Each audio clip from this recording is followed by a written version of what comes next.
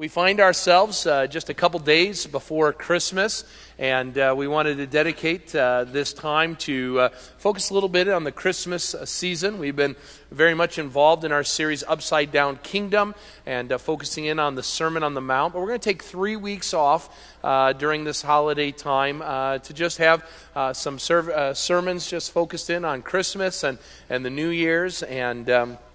And as we do that, I would ask that you would grab your Bibles and open up to the book of Matthew this morning. I started with Matthew because I figured you guys know where the book of Matthew is. We've been there for some time now. And we're going to be looking at Matthew chapter 1. As Stephanie reminded you, I just encourage you to invite someone to come to our Christmas Eve services.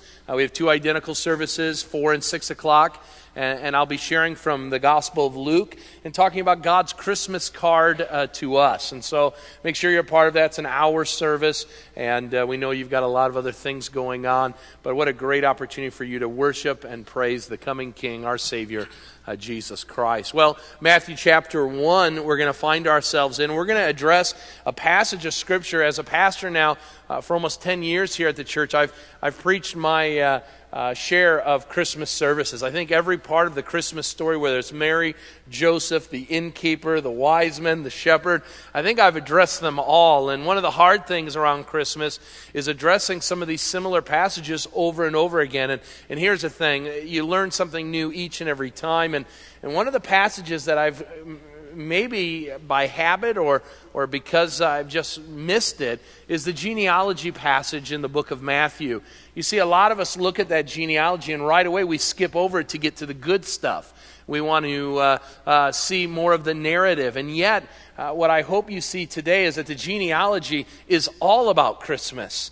It reminds us of the absolute planning and preparation that God has had going on for centuries, for millennia, to prepare for the coming of His Son, Jesus Christ, in Bethlehem. But as you know, I sometimes butcher words, and a genealogy for me, as one who doesn't have the best of vocabularies, is kind of difficult. And maybe that's why we skip over, as we don't even know how to pronounce some of these names. And I have asked my friend Dave Welch to help me out for the reading of God's Word. He says he can pronounce all of them, and so I'm going to ask him to do so. So I'm going to ask you to stand for the reading of God's Word, but we're going to do something a little different. As you follow along in Matthew chapter 1 in your pew Bibles, that is page 807. If you don't have a Bible, I want you to grab that Bible. I want you to open up to it, and Dave is going to lead us in song the genealogy of Matthew. So follow along as he sings and does the reading for us this morning. Go ahead, Dave. All right. Matthew chapter 1.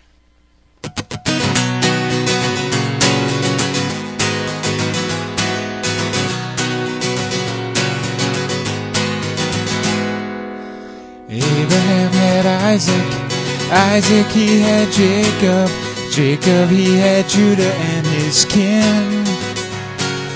Then Perez and Zerah came from Judah's woman Tamar. Perez he brought Hezron up, and then came Aram and Amminadab and Nahshon, who was then the dad of Salmon, who with Rahab fathered Boaz. Ruth she married Boaz, who had Obed, who had Jesse he had David, who we know as king. David he had Solomon by dead Uriah's wife. Solomon, well, you all know him. He had good old Rehoboam, followed by Abijah, who had Asa. Asa had Jehoshaphat, had Joram, had Uzziah, who had Jotham, then Ahaz and Hezekiah. Followed by Manasseh, who had Aben, who was a man, who was father of a good boy named Josiah, who grandfathered Jehoiakim, who caused the Babylonian captivity, because he was a liar. Then he had Shealtiel, who begat Zerubbabel, who had Abiad, who had Eliakim. Eliakim had Ezer, who had Nathan, who had Jacob was the father of Eliab. You try it. He had Eliezer, who had Nathan, who had Jacob. Now listen very closely, I don't want to sing this twice. Jacob was the father of Joseph, husband of Mary, mother of Christ. Nicely done. Remain standing as I take us to a time of prayer. Father God, we come before you, Lord, and we are thankful that every single word in your scriptures is good, it is right, it is perfect, it is trustworthy, and it is absolutely needed for us in our lives of godliness and holiness. Lord, I thank you for musicians who take your word and help us to understand it and see it in new ways. I thank you for my brother Dave and his giftedness, Lord, in sharing that with us. But now, Lord, as we come before you, Lord, I pray that we be challenged to look at Christmas in a new way, to see your plans and your sovereignty in the big things and in the small things, through good people and through evil people. Lord, that you had Christmas on your mind long before we ever did, and we're thankful for that. In Christ's name we pray. Amen. You may be seated. Well, we're only a couple days away, 2 days away from Christmas. In the Badal house, we are nowhere near ready. Nowhere. Some of you know Amanda and I, a couple months ago, began a project to add a great room onto the back of our home. And these last 2 months have been an absolute whirlwind of contractors and all of that. And we're not ready yet. But here's the thing. We made the goal of Christmas being our inaugural time in the new family room, and we've got carpet coming tomorrow. God help us to be in, and it's been crazy. And we just have gotten to the point now that we're starting to think Christmas and preparing for Christmas. And we've heard the music, and we know that things are going on, and it just has not been a very quiet Christmas for us. And yet, many of you find yourselves in a flurry of activities, preparing. Some of you are baking. Others of you are shopping. So others you are getting ready for festivities. You are busy in a flurry of activities trying to get ready to celebrate Christmas. Some of you started months ago. I was talking with a woman yesterday who told me that she started her Christmas shopping in July. I need to call her next July and make sure she covers me, because I haven't done any Christmas shopping. And yet we recognize that our hope is in the preparation of all that we do, that the celebration will be worth it. I've been telling myself with some long hours doing some things around the room that I'm doing this so that when I come down on Christmas morning, I'll have a brand new room that I'll be able to enjoy with my family and all that, and it'll be worth it. It'll all be worth it. All the hard work and all the time and energy, it will be worth it. And some of us are asking that question right now. Is it worth it? Is all of the hoopla, all of the stuff really worth it? All the preparation that we're doing? Well, long before you were preparing for Christmas, long before Mary and Joseph and the wise men and the shepherds and Gabriel the angel and the innkeeper and all those people, before they ever entered the stage and celebrated that first Christmas, there was someone preparing long before all of them. You see, Christmas was on the mind and in the heart of God long before humanity even was around. The Bible tells us that God had his plans long before we would ever come into the picture. Galatians 4:4, the Apostle Paul gives us this beautiful picture of what Christmas was like in the mind of God. In Galatians 4:4, God says that at just the right time, in fact, in the fullness of time, God sent his Son to be born of a woman who was under the law, that he might redeem those under the law. And it was done at just the right time. You see, that picture that Paul gives of the fullness of time is an hourglass. And what Paul is speaking of is the hourglass where God, in his time before time existed, if you will, thought in his heart that Christmas was something that he wanted to bring to humanity even before he had created them. And what he began to do is, as he began to plan all of the circumstances around this incredible celebration of Christmas, we see God flip the hourglass. And with every particle of sand is time. Now, you and I may think that it's been a long time, but God, in just the right time, in just the right way, has allowed that sand to fall into that lower part of the hourglass at just the right moment. And when that final particle of sand came, according to Galatians 4:4, that last piece of sand, one that we couldn't even see from the human eye and its perspective, when that last sand went from the top of the hourglass to the bottom, the Bible says that God sent his son Jesus to be born in a manger.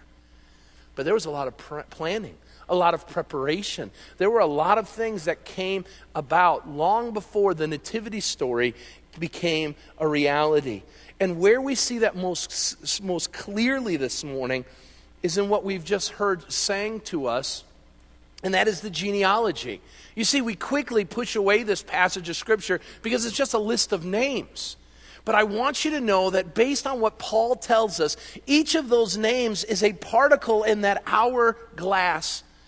It's a particle of sand, and it's significant, and it's meaningful, and there's a story behind every one of those things. And in the genealogy, we will see a couple things that we need to remember about Christmas. And I want to share them this morning. And I don't want to take a lot of time in doing so, but I want to share with you, and hopefully you can walk away with some new truths of a very obscure passage of Scripture. The first thing that we see in Matthew's genealogy, in the opening of the book of the New Testament, and think about this, no editor would ever want to start a book like this. And yet the bestseller, its second division of the book starts, the whole New Testament starts with this genealogy. God saw it as very important. And what he begins to tell us is that it is so critical to the Christmas story, because the first thing it does is it shows us the requirement of the Savior. Christmas is all about the Savior. And when we understand who the Savior is, and we understand how he could be the Savior, the genealogy helps us with that. Notice in verse 1, this is the book of the genealogy of Jesus Christ. Now notice the first description that is given is that Jesus Christ is the son of David and he's the son of Abraham. Now those are significant. You need to understand that Matthew is writing to a Jewish population. And the Jews had been waiting. The prophets had been talking about this Jesus. Well, they were talking about this Messiah who was going to come. This promised one who is going to redeem the people, who is going to bring peace and prosperity to the nation of Israel. But nobody knew who it was. And Matthew's job was to convince the Jewish people that it truly was Jesus. And the genealogy is his first way of explaining to a Jewish population that the one you've been waiting for has found its fulfillment in Jesus. And notice how he does it. He says, first of all, he's the son of Abraham. What Matthew is saying there is Jesus is racially qualified to be king. He is racially qualified to be king. Now, when we hear the word Abraham, our minds go back to Father Abraham. Genesis chapter 12. And in Genesis chapter 12, verses 1 through 3, we see a man named Abram who would become Abraham. And Abram is hanging out in northern Iraq. And he's hanging out with his people, the Chaldean people, where my family finds its ancestry as well. And he's just living life. He's doing his own thing. Everything is seemingly going well for Abram. But God visits Abraham. And he calls out to Abraham, Abraham, I want you to leave all that you know, all that you've been a part of, and I want you to leave what is familiar to go to a place that I'm promising you. And God would covenant with Abraham, and he would say, Abraham, out of you, one man whom I have called out of your homeland into a new land, I am calling you to be the father of a great nation. That your descendants will outnumber the stars in the sky. And I'm going to make this covenant with you, Abraham.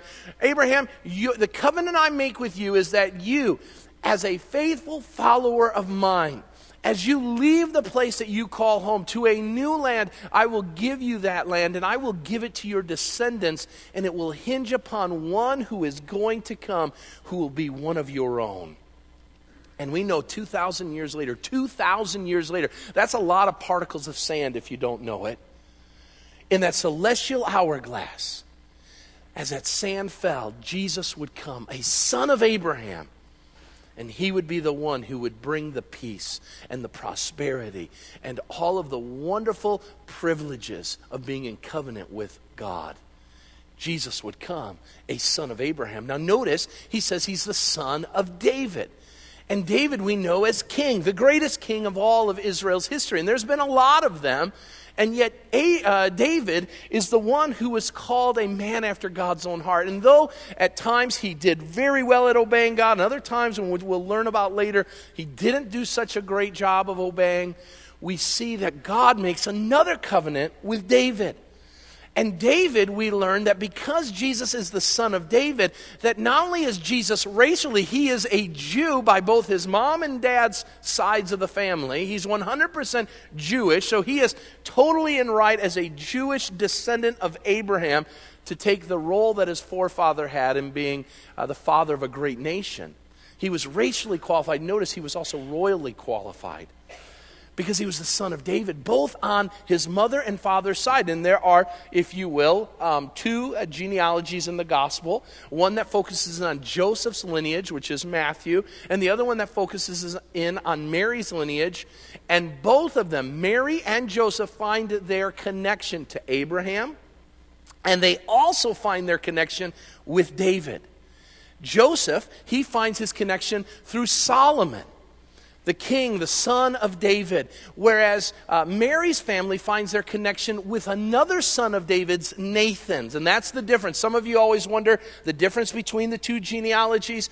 That's where the genealogies have a difference. So they were a part of the same family. They were just cousins, if you will, distant cousins, as the 14 generations, if you will, came to pass. Now, as King David is told by God in a covenant that his throne will remain forever established. We sang about it in one of the songs that we sang today, that David's throne will be forever, and that the one who is going to come, the promised one, would be the king. He would sit on that throne for all generations and all of eternity, and he would sit on David's throne. Now, right away, David is asking the question, is it my son Solomon? And while Solomon was a great and wise king, it wasn't him. Would it be one of the following kings? No, it would be another 1,000 years before Jesus would come and take his rightful place as the heir on David's throne. He is the son of Abraham, and he's the son of David. He is royally qualified, he is racially qualified, and totally outside of the scripture, but so very important to us, and might I add, he's religiously qualified. He's religiously qualified because this Jesus, who is the son of Abraham, he's a Jew of Jews, and he is also in the royal line of David, an heir to the throne. Jesus was all that was required by God to be the one who would take away the sins of many. You see, Jesus lived a perfect life, 33 years of perfection, following the will of God and not the will of man. And in pursuing God and his obedience, he became obedient to death, even death on a cross. And in doing so, out of obedience, he was the price that would save us from our sins. He was the one who could do what you and I could not do on our own. Jesus, in the story of Christmas, is about one who came who was absolutely qualified to take care of the world's greatest need. Jesus is the Messiah. Jesus is the Savior. Now, as we go through, we see in the genealogy that it moves from Jesus to people. And it becomes a part of a great biography. And there's dozens of names here that are listed. And these names each have a story. And if I was to invest all the time that I have, we would not be out of here until late into the evening to address each of these. But within each of these names is a great biography. Some good, some bad. Some stories of great and wonderful accolades, still others of them great disappointment. Men and women of faith and men and women of great sin and debauchery. And so what I want to do is I want you to notice that there are some reasons that Christmas is here. Why in the world would God send his son? Why would God plan with great precision and with great sovereignty the particles of sand that we see in each one of these lives and names? Why would he bring them about? And the reason is that Christmas is about a Savior who came to save sinners. And that is seen most clearly in the 4 women that are mentioned in the genealogy. A lot of men are mentioned, but there are 4 women. And I want to look at the 4 women, and I want you to see in the lives of each of these women a reason why Jesus might have come to be the Savior of us. The first one that comes, notice in our text, in verse 3, we have Judah, the father of Perez and Zerah, by Tamar. And Tamar, we see, is that we are reminded as we see her name that we are all sinners. We are all sinners. In Genesis 38, you have one of the weirdest storylines. No soap opera can touch what is going on in Genesis 38. And Tamar is in the middle of it. So let me help you out with this. Tamar is a woman who is married to the son of Judah, a Canaanite, a man. And we are told that this woman, Tamar is a Canaanite woman, Judah is an Israelite man, and Judah has a son. His son is not named in this genealogy because he's not a part of the storyline. But Tamar's husband is killed. He dies, and he dies because he's a wicked man, the scripture tells us in Genesis 38. And that leaves Tamar without a husband. Well, before Judah's son, Tamar's husband, before he passes away, no child is given. And so Tamar finds herself as a childless widow. And according to the Mosaic law, the job then was for the brother-in-law of Tamar's to give to her sister-in-law a child, a boy baby that would enable the brother's name to continue on. Her brother-in-law's name was Onan. And Onan, in this incredibly awkward scenario, some of you are really glad you lived during the time of grace, ladies, aren't you? You look at your brother-in-law and say, no way, Jose, okay? And yet, Onan has the responsibility to conceive in his sister-in-law a child. And here's the thing, I'm not going to get real big into this, but Onan enjoys the activity more than the responsibility. And so what does he do? He tries to stop the hand of God by not conceiving in his sister-in-law a child. God becomes angry and strikes Onan dead. Tamar now is twice a widow and twice now a childless one. Tamar then does the unthinkable. Tamar in Genesis 38, it tells us that she disguises herself as a prostitute. And she hangs out on a street where she knows that her father-in-law, Judah, might be walking by.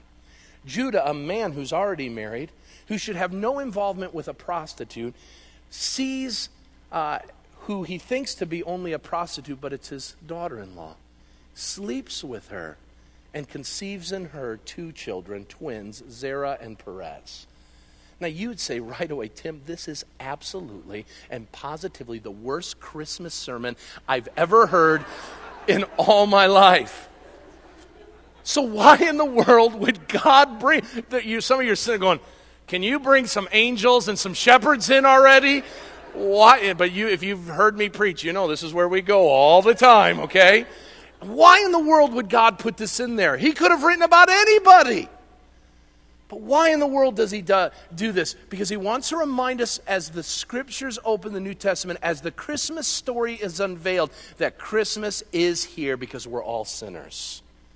We're all absolutely and positively worthless human beings because we are far away from God. And Tamar is a remembrance, and it's a reality check that right when we think when we come to Christmas that we're doing pretty well, everything's going great for us, Tamar reminds us that God came at Christmas to become one of us to redeem those who are under the law of sin. Now notice the second one. The second one is in the passage as well. So we have Tamar who reminds us of all that we are all sinners. But notice next we have Rahab. It doesn't get much better. And Rahab in the text, it tells us in verse 5, is the daughter of Boaz. And we see here that Rahab is one who's a prostitute. Joshua tells us that Rahab was a prostitute in Jericho. And Jericho is the first city that the Israelites need to conquer to take their promised land. And so Joshua, the great king, he goes and he sends 2 spies into the city of Jericho, a walled city, a formidable city that needs to be taken. How are we going to take it? Any good general will do some reconnaissance. And Joshua sends these 2 spies in. And they find themselves almost compromised. The scripture tells us that they're almost found out because the men of Jericho learn of what the Israelites are going to do, and they know there are spies in their city, and they go on an all-out search looking for these 2 spies. And they come to Rahab's house, and the spies are there in the house with Rahab. And Rahab has a come to Jesus, if you will, moment. She either says to her people, the military of her city, that the spies are here, or she stays quiet. Now, why in the world would a woman in an enemy city harbor spies from a neighboring group of people whose job is to take over the city? The Bible makes it clear that Rahab starts to hear of the accolades of the children of Israel, and more especially their God, and how their God had blessed them, and how their God had protected them, and how their God was a God who is greater than any God that he had ever known. And she stays quiet to the governing authorities, and she hides the spies, and in doing so saves their lives. The spies tell them, we are going to honor your willingness to hide us, your faith in God, by telling you that we're going to destroy this city. And when we come to destroy the city, we want to spare you. And what we're going to ask you to do is we're going to ask you to hang a scarlet thread, a rope of some sort, a cloth of some sort, out of your window. And that will signify your faith in our God. And just as in a generation before that the children of Israel were to put a blood on each of the doorposts from a lamb of their flock, so that the angel of death would pass over, this scarlet thread of redemption, a sign of faith in God's provision, would be that which would spare you, Rahab, and your family. And we know the story that the walls came down and Rahab was saved. What do we learn from that story? We learn that through Rahab, that sinners come to God by faith. And what Christmas reminds us of is it reminds us that the Christmas story is one that must be received by faith alone. Salvation cannot come unless we by faith take God at his word. And some of us have become so desensitized to the story of Christmas that it no longer is a faith-filled story, but one that simply is one that entertains us. It is one that is good to read to the kids. Brothers and sisters, we celebrate Christmas not as a good bedtime story, but the story that saves us from our sin. And we believe it by faith. And we take it because we know, just as it did with Rahab, that faith is what pleases God. And so we do so with our hearts filled with joy to believe as God said Christ would come, and that he did just as the scriptures say that he did. Now notice, he goes on and he names another woman, and that's the woman of Ruth. And here's another wonderful story. And Ruth is a story of Ruth, who's a woman who lives in the land of Moab. And Ruth meets an Israelite man who has come with his family to leave the famine in Canaan, and goes to Moab, a place filled with all types of sin and all types of debauchery and all types of pagan worship. And Ruth meets her husband, and she grows into this wonderful relationship with her mother-in-law. Christmas is about mother-in-laws. Don't ever forget that. Some of you saw my mother-in-law was here dropping off some cookies, and they said they saw Tim move like he's never moved before because his mother-in-law's in the house. You got to take care of mother-in-laws. And yet, what we see is in Moab, during this time of great famine, Ruth's husband dies. Not only does Ruth's husband die, but Ruth's father-in-law dies at a similar time. Not only does Ruth's father-in-law and husband die, but her brother-in-law dies as well. And so that leaves Ruth's sister-in-law, Orpah, who's from Moab, Ruth, and Naomi, who is from Canaan. Naomi says, I'm leaving town. This is not my land. We were only here for a season. I'm going to head back to my land with my people to worship my God.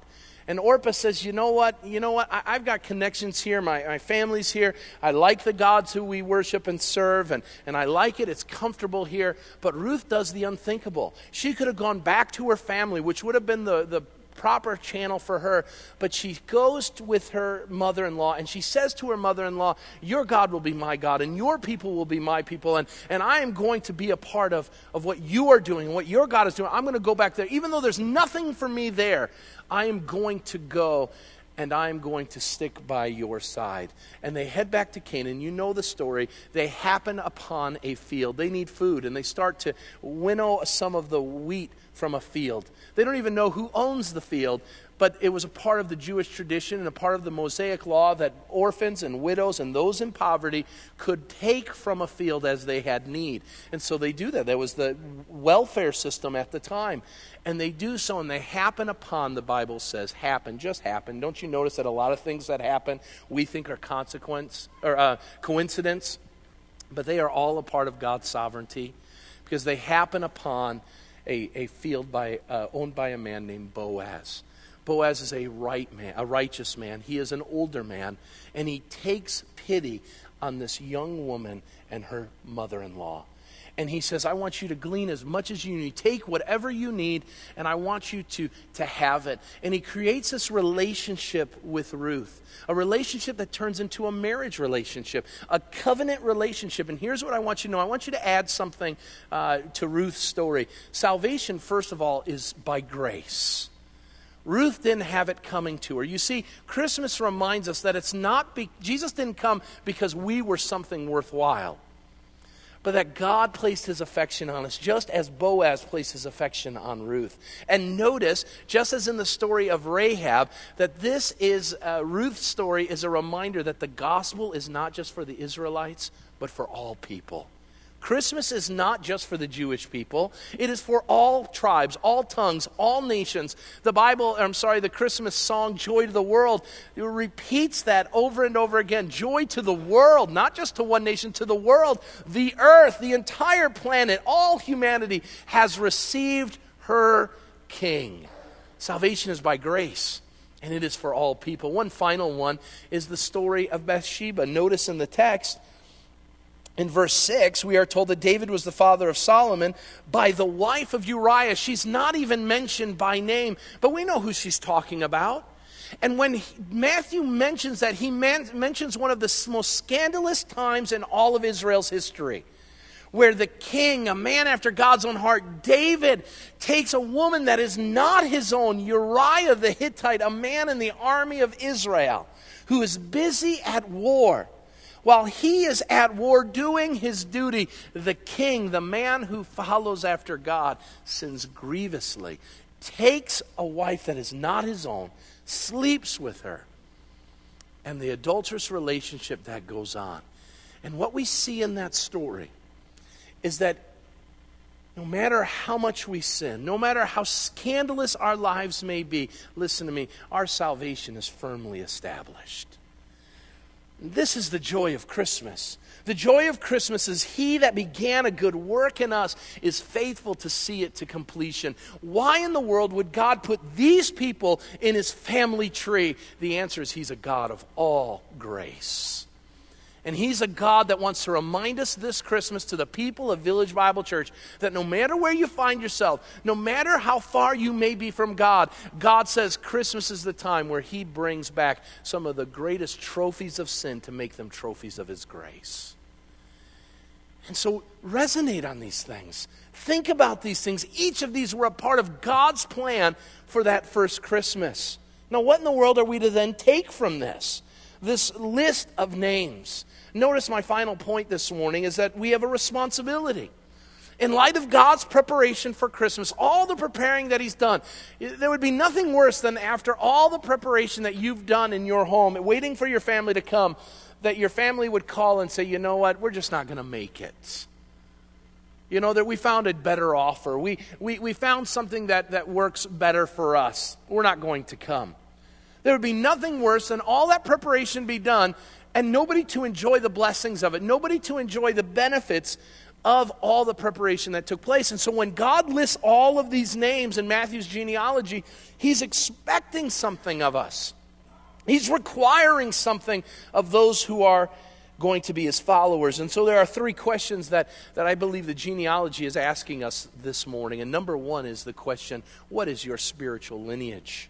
What is your spiritual lineage? So many of us are so eager to find on Ancestry.com who our great-great-great-grandparents are, where they were, how they came to this new world and all of that. We want to know how we were connected to the Mayflower and all those great things. But have you ever stopped to ask the question what your spiritual lineage is? Have you ever stopped, and Christmas is a great time to do it, to ask the question, am I a part of God's family tree? John chapter 1, in another gospel says, to those who believed on his name, that God gave the right to become children of God. Can you call yourself that this morning? Have you, by faith and through God's grace, bowed the knee to Jesus and given your life to him that you can say, I'm a part of God's family tree? I once was alienated because of my sin. I was once hostile towards God, but God, because he showered his grace and his love and his mercy on me, I have bowed the knee to Jesus, and by faith, I've accepted him as my Savior. If you've never done that this morning, then Christmas is the time to do that. That's what Christmas is all about. The greatest gift being given in the name Jesus, so that we might be saved from our sins. But there's a second question with regards to that lineage. Within each of these, there's a person that comes after another. It starts with Abraham, and then it goes to Isaac, and Isaac to Jacob. And some of you have bowed the knee to Jesus, and you've accepted Christ as your Savior. But the question I have for you this morning is, what are you leaving behind? And some of you are more worried about leaving an inheritance behind. And that's good and that's important and that's right. A good man, a godly man, a wise man leaves something back for future generations. But even greater than that is the spiritual lineage that you leave your family and your children and your grandchildren. I love this about my life. I am not something that came out of nowhere. But my spiritual lineage began, listen to me, this is amazing. It happened in the same land where God started a great nation. My great-grandmother lived in northern Iraq. And we don't know how she came to know Christ. Northern Iraq, not a lot of Christians there, especially 100 or so years ago. But she came to know Jesus and had a profound relationship with Jesus.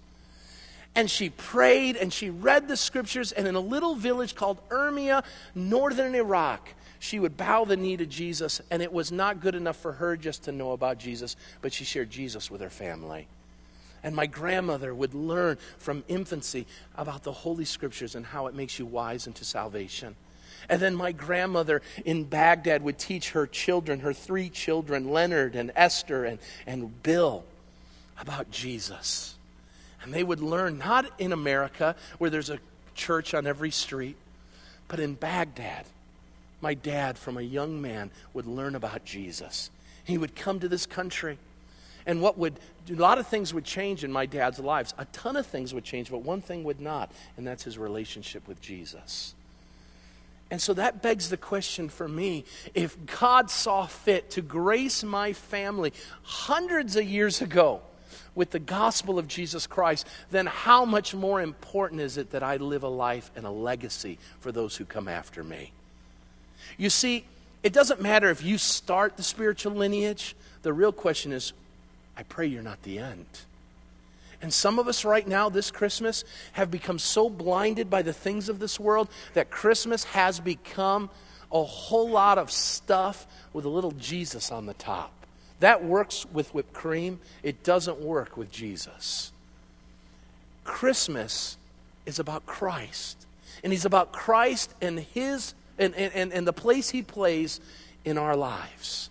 And some of us as parents need to be real careful that we are not presenting something else. that Santa isn't getting all of the accolades. In the Badal house, we say there are many characters who are a part of the Christmas story, but Jesus is the MVP. He's it. He's the ball game. Now notice, there's a second thing that I want you to think about this Christmas, and that is not only what your spiritual lineage is, but who is your Lord. Notice in the first verse of the genealogy, it says the book of the genealogy of Jesus Christ. Now, some of you, this is going to be a profound epiphany. Christ is not the last name of Jesus. Okay? Christ is his title. That's why anytime any of people around me use the name of Jesus in vain, Jesus Christ, they will say, and I will say, He is Lord. You will really throw some people off. You do that. One other one I've heard, I love, praise be His holy name. That really ruins a good curse line, doesn't it? And what you see is the title of Jesus is that He is Lord. He is King. He is the one who sits above every throne. This Jesus. Now, I want you to notice something. We do not celebrate Jesus Mas. You following that? We celebrate Christ Mas, the coming of our King, who is Jesus. And when we come to Christmas, it is a reminder for every child of God to ask the question, who is my King? Who is my Lord? And before we do an inventory of the gifts that are under the tree, we need to do an inventory of our life and ask the question, is Jesus my King? Is He my Lord? And we need to do some evaluating. And this is why I love that Christmas comes at the end of a year and it begins a new year, because it is a great opportunity for us to ask, is He Lord of my time? Is He Lord of my finances? Is He Lord of my hobbies and my pursuits? Is He Lord over what gets me up in the morning? Is He Lord of my marriage? Is He Lord over my parenting? Is He Lord over my evangelism? Is He Lord over my pursuits and my desires? Is He Lord? And the Bible makes it clear over and over again that we cannot serve two masters. And so if you find yourself giving a little to the world and are giving to yourself and a little to God, the Bible says you'll hate one and love the other. And so Christmas is about us lifting high the name of Jesus Christ, the King of Kings and the Lord of Lords. Notice finally, it then begs the question, how then will we live our life? How will we live our life? Understand this, God went to great lengths to bring about the Christmas story. Far more than the baking that you did and the shopping that you did. God, before creation was even in process, God had a plan. And that plan would never be thwarted. Even the devil and all of his attempts would try to thwart the plans of God. And here's the thing, with every sin and every devious activity, whether by the devil or a demon or by a sinner or by you and me, God took even our unrighteousness and disobedience and used it for His glory. And so we need to recognize that and understand that if God has gone to such lengths to see His sovereign rule in the lives of people, so that His plan that on the day, that Christmas morning, that there would be a child in the manger, that everything was just perfect, that the hourglass had finally settled and Jesus was in the manger, God could say it was all good. Now the question is, what lengths will we go to be a part of that Christmas story? How far will we go? What are we willing to do? What lengths are we willing to give up of our own personal prerogatives and priorities and place them under the will of God? Jesus left heaven. We can't fathom what Jesus left. All of the glory and honor that is His. He left everything, all the riches of glory, to become one of us. And as followers of Jesus Christ this Christmas, let me ask you the question, at what lengths are you willing to sacrifice for Jesus? What are you willing to do? What are you willing to give up? What are you willing to be a part of for Christ and His kingdom this Christmas? Let us be a people who see the story of Christmas not as this clean and tidy little story that makes our children warm with wonder, but let us look even farther back and see God's sovereignty and grace. And let us ask what our part may be. What are we responsible for? And when God reveals that, and He will, we live it with all our heart, soul, mind, and strength. Merry Christmas to you all, and God bless you. Let me close in a word of prayer. Father God, Lord, I pray that there's been some truth that has enlightened our hearts this morning from an obscure passage. Lord, that we would recognize that Christmas is all about you. It's all about you. And that's why the devil in this world want nothing of you to be a part of it. Because it reflects you and your greatness and your power and your splendor and your majesty and your glory. Lord, you are so incredibly glorious to us and gracious to us. We are thankful for it. So Lord, let us not move an inch away from that theme as we celebrate with our families and with our friends. Let us not forget that even in these man-made traditions and things that we've added to the season, as noble as they may be, that no one would take center stage but Jesus, who is the Christ, the Son of the living God, the one who came to save sinners. Remind us of these truths that were in the hearts of the shepherds, these truths that were in the heart of seeking wise men, these truths that were in the heart of even Joseph and even the mother Mary, who was a sinner and in need of a Savior, as she, in her own words, articulates in Luke chapter 1. We need you, Jesus. And we are glad, we are thankful, we are filled with joy that you would see fit, even in our sin, to save us and make a people unto yourself. The greatest gift, Lord, you've ever given us was your Son, Jesus. Now, Lord, let us live in light of that. Let us change our lives and reorganize our lives so that Christmas may be lived out each and every day from this day forward. Now send us forth, Lord. Keep us safe. Lord, give us wonderful times with our family around this theme. We ask in Christ's name. Amen.